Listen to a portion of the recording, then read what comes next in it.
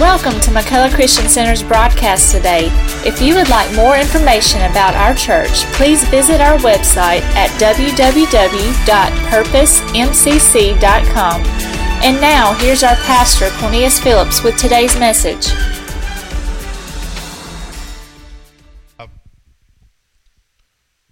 You need to take your Bible and turn to the book of Philippians. Philippians chapter 1. Philippians chapter 1.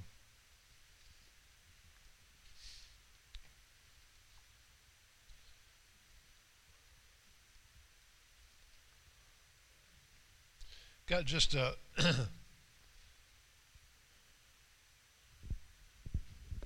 a simple, I guess, or a short word that the Lord has put on my heart tonight. I was praying the other day, and this passage of Scripture came to me, and so just want to share just a little bit about that tonight. If you want to put a title on it, it's the good work.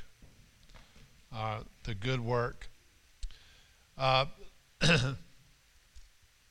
Philippians chapter 1, and I want to start reading with verse 12.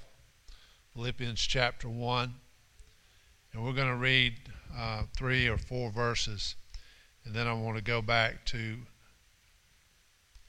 the first part of chapter 1 and read some.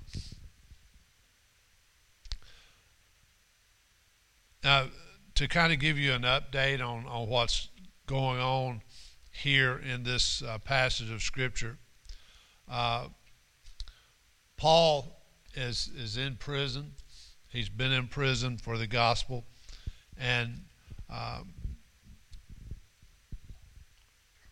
we don't know all the details, but we do know that that he is in prison.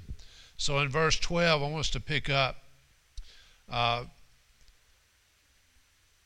Paul said this, "But I would you should understand, brethren, that the things which happened unto me have fallen out rather unto the furtherance of the gospel, so that my bonds," notice that, "so that my bonds in Christ are manifest in all the palace and in all other places. And many of the brethren in the Lord, waxing confident by my bonds, are much more bold to speak the word without fear. Some indeed preach Christ, even of envy and strife, and some also of good will. The one preached Christ of contention, not sincerely supposing to add affliction to my bonds, but the other of love, knowing that I am set for the defense of the gospel. What then? Notwithstanding either way, whether in pretense or in truth, Christ is preached, and I therein do rejoice, yea, and will rejoice. For I know that this shall turn to my salvation through your prayer and the supply of the Spirit of Jesus Christ, according to my earnest expectation and my hope, that in nothing I shall be ashamed, but that with all boldness, as always, so now also Christ shall be magnified in my body, whether it be by life or by death." Now I want to go back in the first part, and actually verse 6. I want to read verse 6. Paul said this, "Being confident of this very thing, that he which hath begun a good work in you will perform it until the day of Jesus Christ." Now, I want to,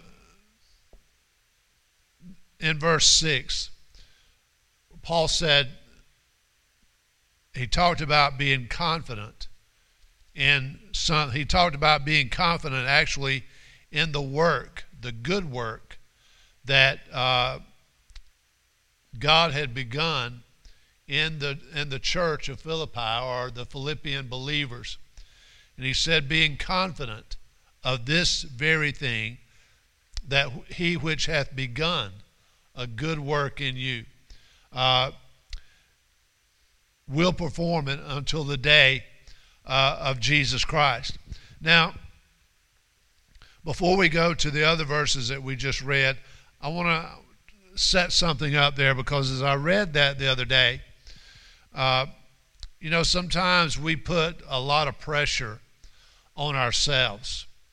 We put a lot of pressure on ourselves to perform. We've got to do a certain way.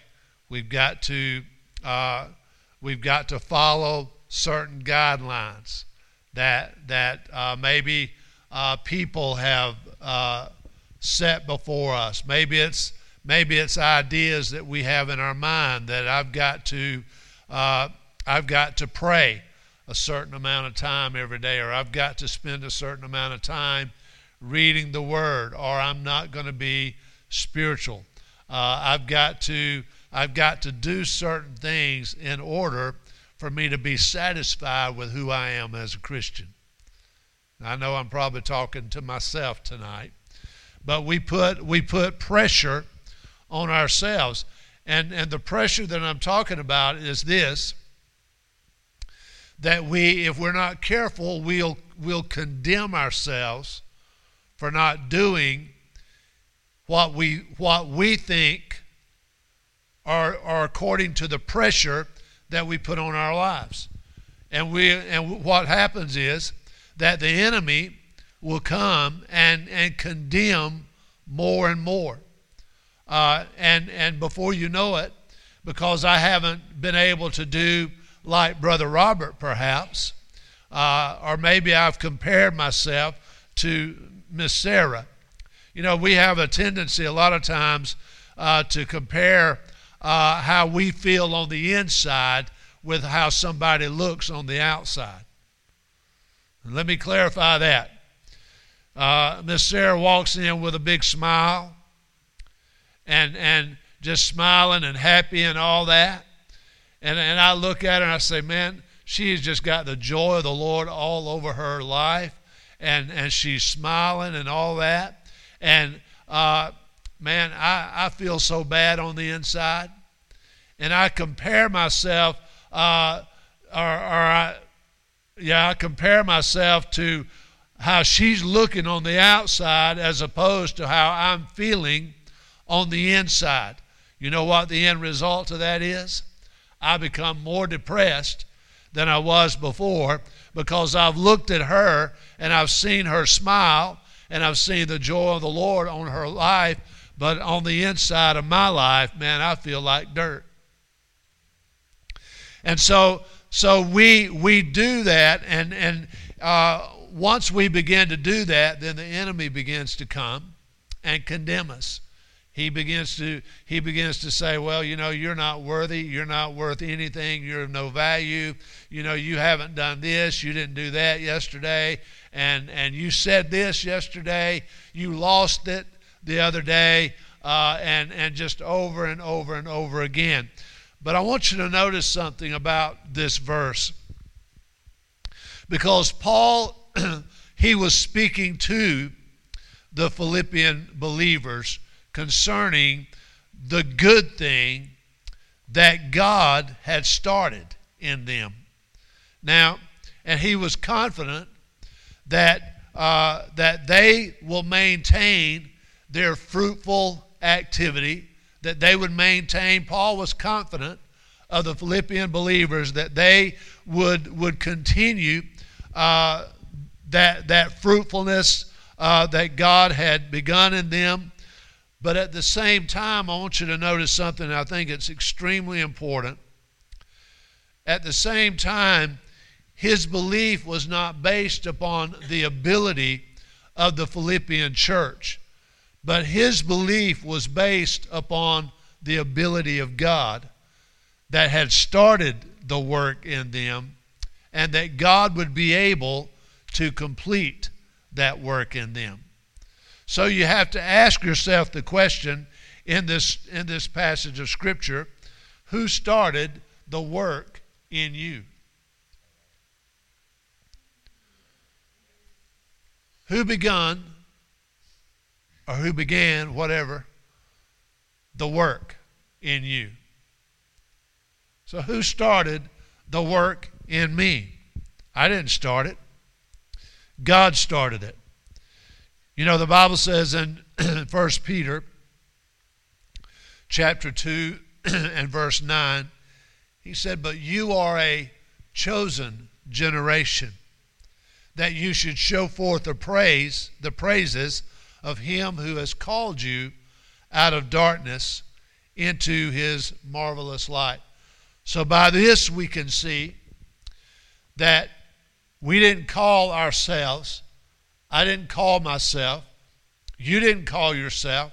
You say, "But Pastor, I responded." Yeah, that's what you did. You responded to the wooing or the calling of God. You see, God called you, you responded. So he that hath begun a good work in you will complete it. Now, so if God started the work, who's going to complete the work? Paul said, "I'm confident." I'm not, and he didn't say I'm not confident in the Philippian believer. He said, "But I'm confident in the God that is working through you." You say, "Pastor, what's the big deal with that?" The big deal is this, that the enemy will put so much pressure on our lives that we've got to do certain things. We've got to meet certain criteria. We've got to abide by certain rules. And listen, don't get me wrong. There is a lifestyle that I believe that the Christian lives. There is a set of standards that I believe every Christian should live by. There's a code of ethics that I think every child of God needs to live by. God didn't save you to loosen you up so that you could live a loose life. He saved you so that you could live a redeemed life. And I believe there's a code of ethics and a set of standards that you and I need to live by. But I want you to understand this. We miss out on so many opportunities for blessing because we allow the enemy to condemn us and lie to us and tell us that we're not worthy of what God wants to do in our lives. And you understand this, that if God started the work in me, then who is going to finish the work in me? It's God. He's going to finish it. So, in John chapter 6, verse 28, I'll tell you what, turn there to John chapter 6.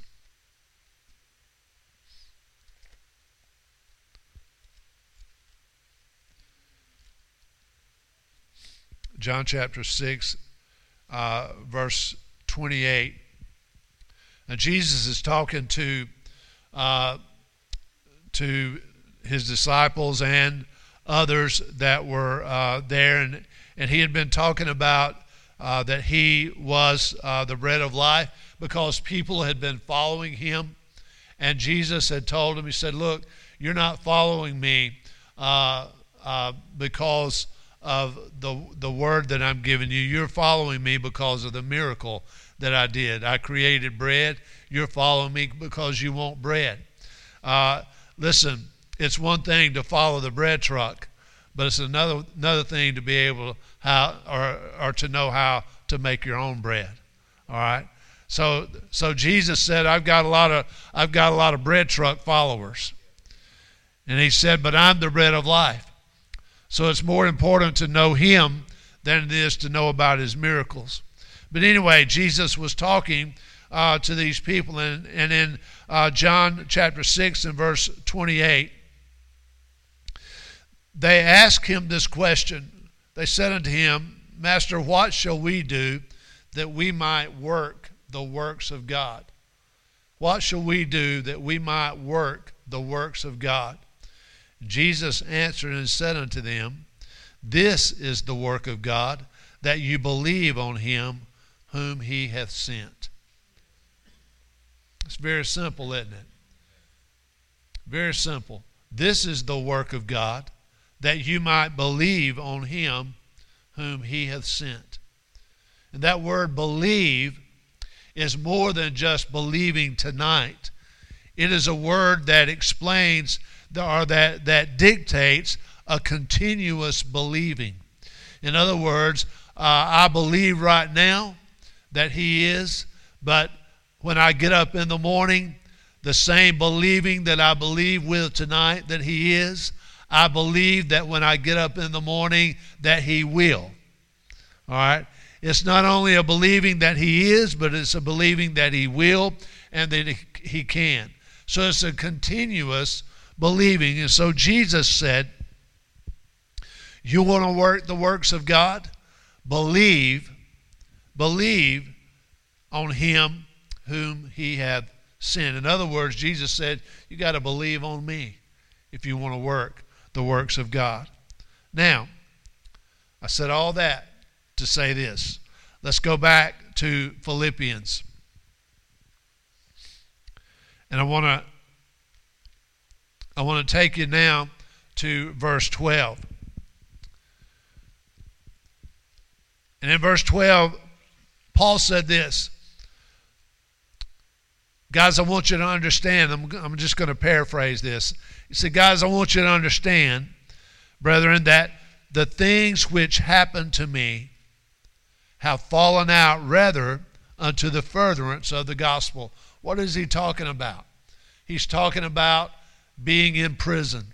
He's talking about being put in prison, being bound up, being shackled up in prison. And he's writing this letter to the Philippian believers, so it's quite possible that Paul is talking about being in prison in Philippi when you remember the story, he cast the devil out of the young maiden that was following him around. And she was saying, these men are the servants of the Most High God. And Paul got frustrated with it, turned around and rebuked the devil. And the ones that were making money off of this witchcraft and palm reading and divining and all that, they got mad and threw Paul and Silas in prison. And at midnight, the Bible says they sang praises and worshiped God, and all of a sudden an earthquake came, a shaking came, and God broke them out of prison. I don't know if this is what Paul is talking about, but it's quite possible that this is the experience that he's talking about. But here's the deal. He said the things, I want you to understand that the things that have happened to me have not depressed, they have not hindered, they have not stopped, they have not shut down, they have not detoured the work of God, but rather the things that have happened to me are adding to the furthering of the gospel. That's a big deal, guys. That's a big deal. How many of us, the last trial that you walked through, how many of you can say, boy, that really expanded the kingdom of God? How many of you can say, man, the last time that I was in that low valley and I was weeping and crying and moaning and groaning, man, the kingdom of God was on the move in my life. Come on now.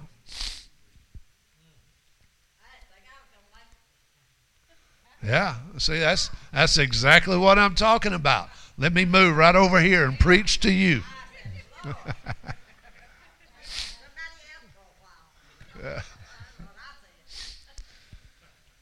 So Paul said that. And so here's the thing, guys.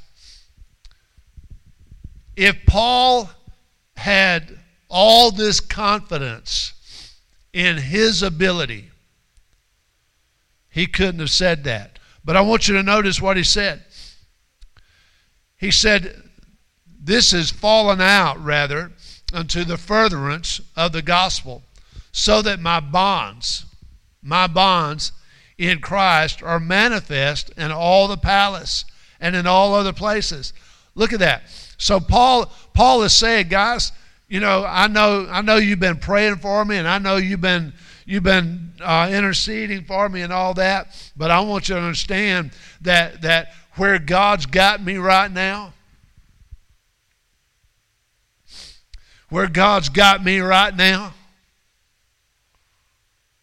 I'm going to be fruitful. Where God's got me right now. So if I were to ask you where you are right now, man, I'm preaching to me tonight. Where I am right now, what's going on in my life right now, am I going to be fruitful in that? Am I going to expand and extend the borders of my dwelling? Am I going to lengthen the cords of my tent in the midst of my trial? Or am I going to break down and lose it and moan and groan and wonder, God, where are you? God, why are you not hearing me? God, why are you not listening to the cry and the moaning and the groaning of this faithful and holy and righteous servant down here on earth? Or am I going to stand up and say, you know what? In the midst of the mess that I'm in right now, in the midst of the trial that I'm in right now, I am going to make a decision. I am going to further the kingdom of God. You see, I think if we understand that little principle there, and instead of letting our trial become our entrapment, instead of letting our pain become our demise, instead of letting our sorrow become our bed that we lay in, that we can understand that God has given us the victory already, because I don't need to put so much trust in me. I don't need to put so much faith in me, in my ability, because I didn't start this work. God started this work in me. My responsibility is simple, just to believe God. Is He a healer? Maybe you might be sick right now, and I say, is He a healer? And you say,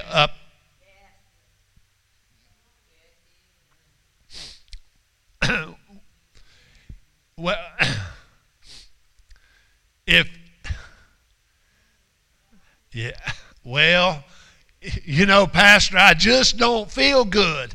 The doctors have said this, and is He a healer? You see, if you put confidence in yourself, you'll say, well, this is what the doctors have said.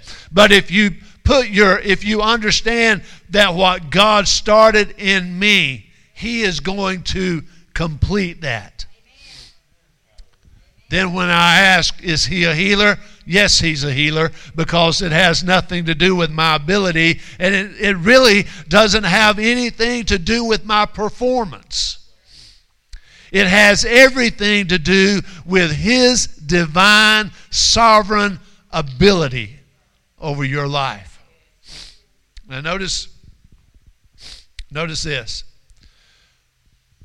Paul goes on down and he talks about that his bonds in Christ are manifest in all the palace and in all other places. So what's happened now, and I want you to catch this, what's happened is what started with Paul being chained up, being bound up in prison,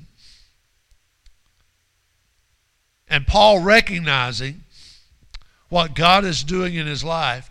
Now what's happening is that now John and Willinette are noticing. They don't know Jesus. They don't know Christ.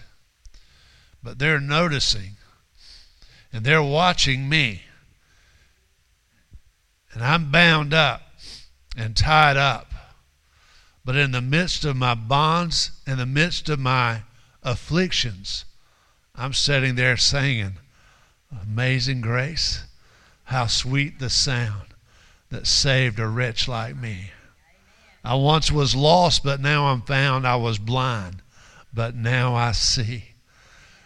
When we've been there 10,000 years, bright shining as the sun, we've no less days to sing God's praise than when we first begun.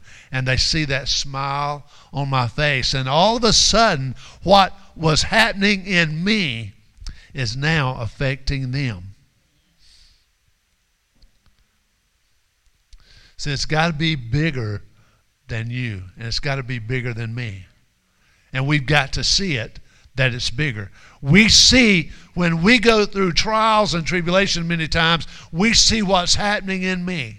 Oh, Pastor, you just don't understand what's going on in me. You just don't understand the struggle that I've been in. Have you ever thought about that God would not have allowed that struggle to come into your life if He had not had the confidence in you that you would walk through that valley of the shadow of death with your head lifted up high and your joy and your peace overflowing in your life? If God had not looked at you, listen, one thing that we can do is we can turn things around on the devil and say, devil, I count it all joy that I can walk through this trial because God looked at me and said, look at him. He is faithful, and I know that when he walks through it, he's going to come out on the other side. Job, come on. Don't get caught up in everything that Job lost. That was just a space, a moment of time from the loss until the time that God said, I'm about to restore some things in your life. See, we get caught up on that middle stuff. And we're reacting from this over here. And God is saying, I want you to keep your eyes on that up there. That's what faith is. It's the substance of things hoped for. It's not the things that I'm seeing with my eyes, but it's those things that I'm hoping for. See, hope is futuristic. Hope is not seen. See, if I look at Brother Robert tonight and I say, I hope he's going to... I hope he's going to bring me a coconut cake or something tonight. Until I hadn't had dinner yet, brother. I don't see the cake. It's not sitting on my counter. I've not been able to taste it. He might not have even made it yet. But my hope says I am seeing that. And I am seeing it through the eyes of my spirit. See, it's futuristic. All right? So Paul's struggles. I got off on that coconut cake and about lost my whole train of thought there. All right? But Paul said that his bonds are now affecting people around him. His struggles are now affecting people around him. Now, look at verse 14. He said, and many of the brethren in the Lord are waxing confident by my bonds, are much more bold to speak the word without fear. All right. The first thing is, Paul was the one that was in the trial. But the way that Paul was reacting in the trial affected, and when he said in verse 13 that it affected all those that were in the palace and in other places, I believe those were unsaved people. Those were actually the ones that had put him in prison. They were his captors. They were the ones that had that were responsible for putting him in the bonds. And Paul said, my reaction to that is affecting them. All right? So that's one place that if you understand that God has begun a good thing in you and he will complete what he started, if you understand, it will affect you, but it's going to affect those around you that do not know Christ. Can I tell you this? That there's a lot of people that would watch us as Christians and they would say this: when everything is good and they're on the mountain, they'll sing the praises of God. But let something happen and they go down in the valley and they'll drop out of church. But here's the thing. Paul said, it ain't going to happen to me like that, because I'm going to react to this trial in a way that it's going to make even those that have put the chains around my wrist, they're going to know there's a God in heaven. All right, now here's the other thing, and I'm not going to drag this out, but here's the other thing. It affected those in the palace and other places, but notice in verse 14, and many of their brethren in the Lord. Many of the brethren in the Lord waxed confident by my bonds, are much more bold to speak the word without fear. So in other words, Paul said, even those that know Christ, that have a relationship with God, have been strengthened by the trial that I've gone through. And then he went on down and he said there were some that began to preach for different reasons. He said, but the word of God went forth with power and authority. So now, we go back to verse 6, where Paul was speaking to the Philippian believers of his confidence in them. And his confidence in this very thing, that he, everybody said he, which has started a good work in me, will perform it until the day of Jesus Christ. So what Paul was saying to the Philippian church is, guys, what God has started in you, he will complete that. And then on down, he said he is modeling that for them. Because Paul recognized that even in the midst of his struggles, it's all about Jesus. It's all about the kingdom. He was so kingdom focused. He was so zeroed in on the kingdom of God. Everything about his life was about the kingdom of God. All right? When we understand that and we pick those things apart, we can get this nugget out of that. God, it's not about me, it's about you. We've got this statement. Brother Tad sends out a text every morning, and he tags that text with Holy Spirit. If you don't, I can't. See, it's the power of God working in me. It's the power of God working in you. It's the anointing of God that works through your life. It's the Holy Spirit. Listen, you don't need to ask God to guide you. You need to just be led, because he will guide you. That's the reason the Holy Spirit has come, to be a guide to you. You don't have to ask God to anoint you, because the anointer is inside of you. All you've got to do is release yourself to be anointed. And I'm on a rabbit trail here. I'm going to have to come back. All right? So understand that what God started in you, He will complete it. So don't let the enemy beat you up and beat you down that you are not performing how man thinks you should perform. It's called that performance trap.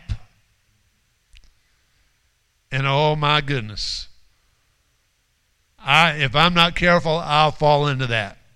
When I get up on Sunday morning, or even when I get up here on Wednesday night, if I'm not careful, I'll fall into this thing. I've got to have a revelatory word that will wow, that will awe, and that will just blow people's mind. And God is saying it is not about your revelation, it is about my word. That any given moment of any given day, the same word that didn't mean anything to you last Sunday can be spoken tonight, and it will charge into your spirit like a bolt of lightning and open something up in your life that will cause you to jump and say, wow! You see, it's not about me, and it's not about you. It's about Him who is on the inside of me.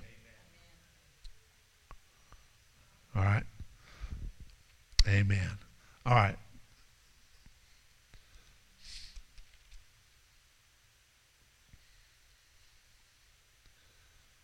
Paul said this in verse 18. He said, what then? Notwithstanding every way, whether in pretense or in truth, Christ is preached, and I therein do rejoice, yea, and I will rejoice. For I know that this shall turn to my salvation through your prayer. All right. So I want to tag it with this. Remember, Paul was the one that was in the trial.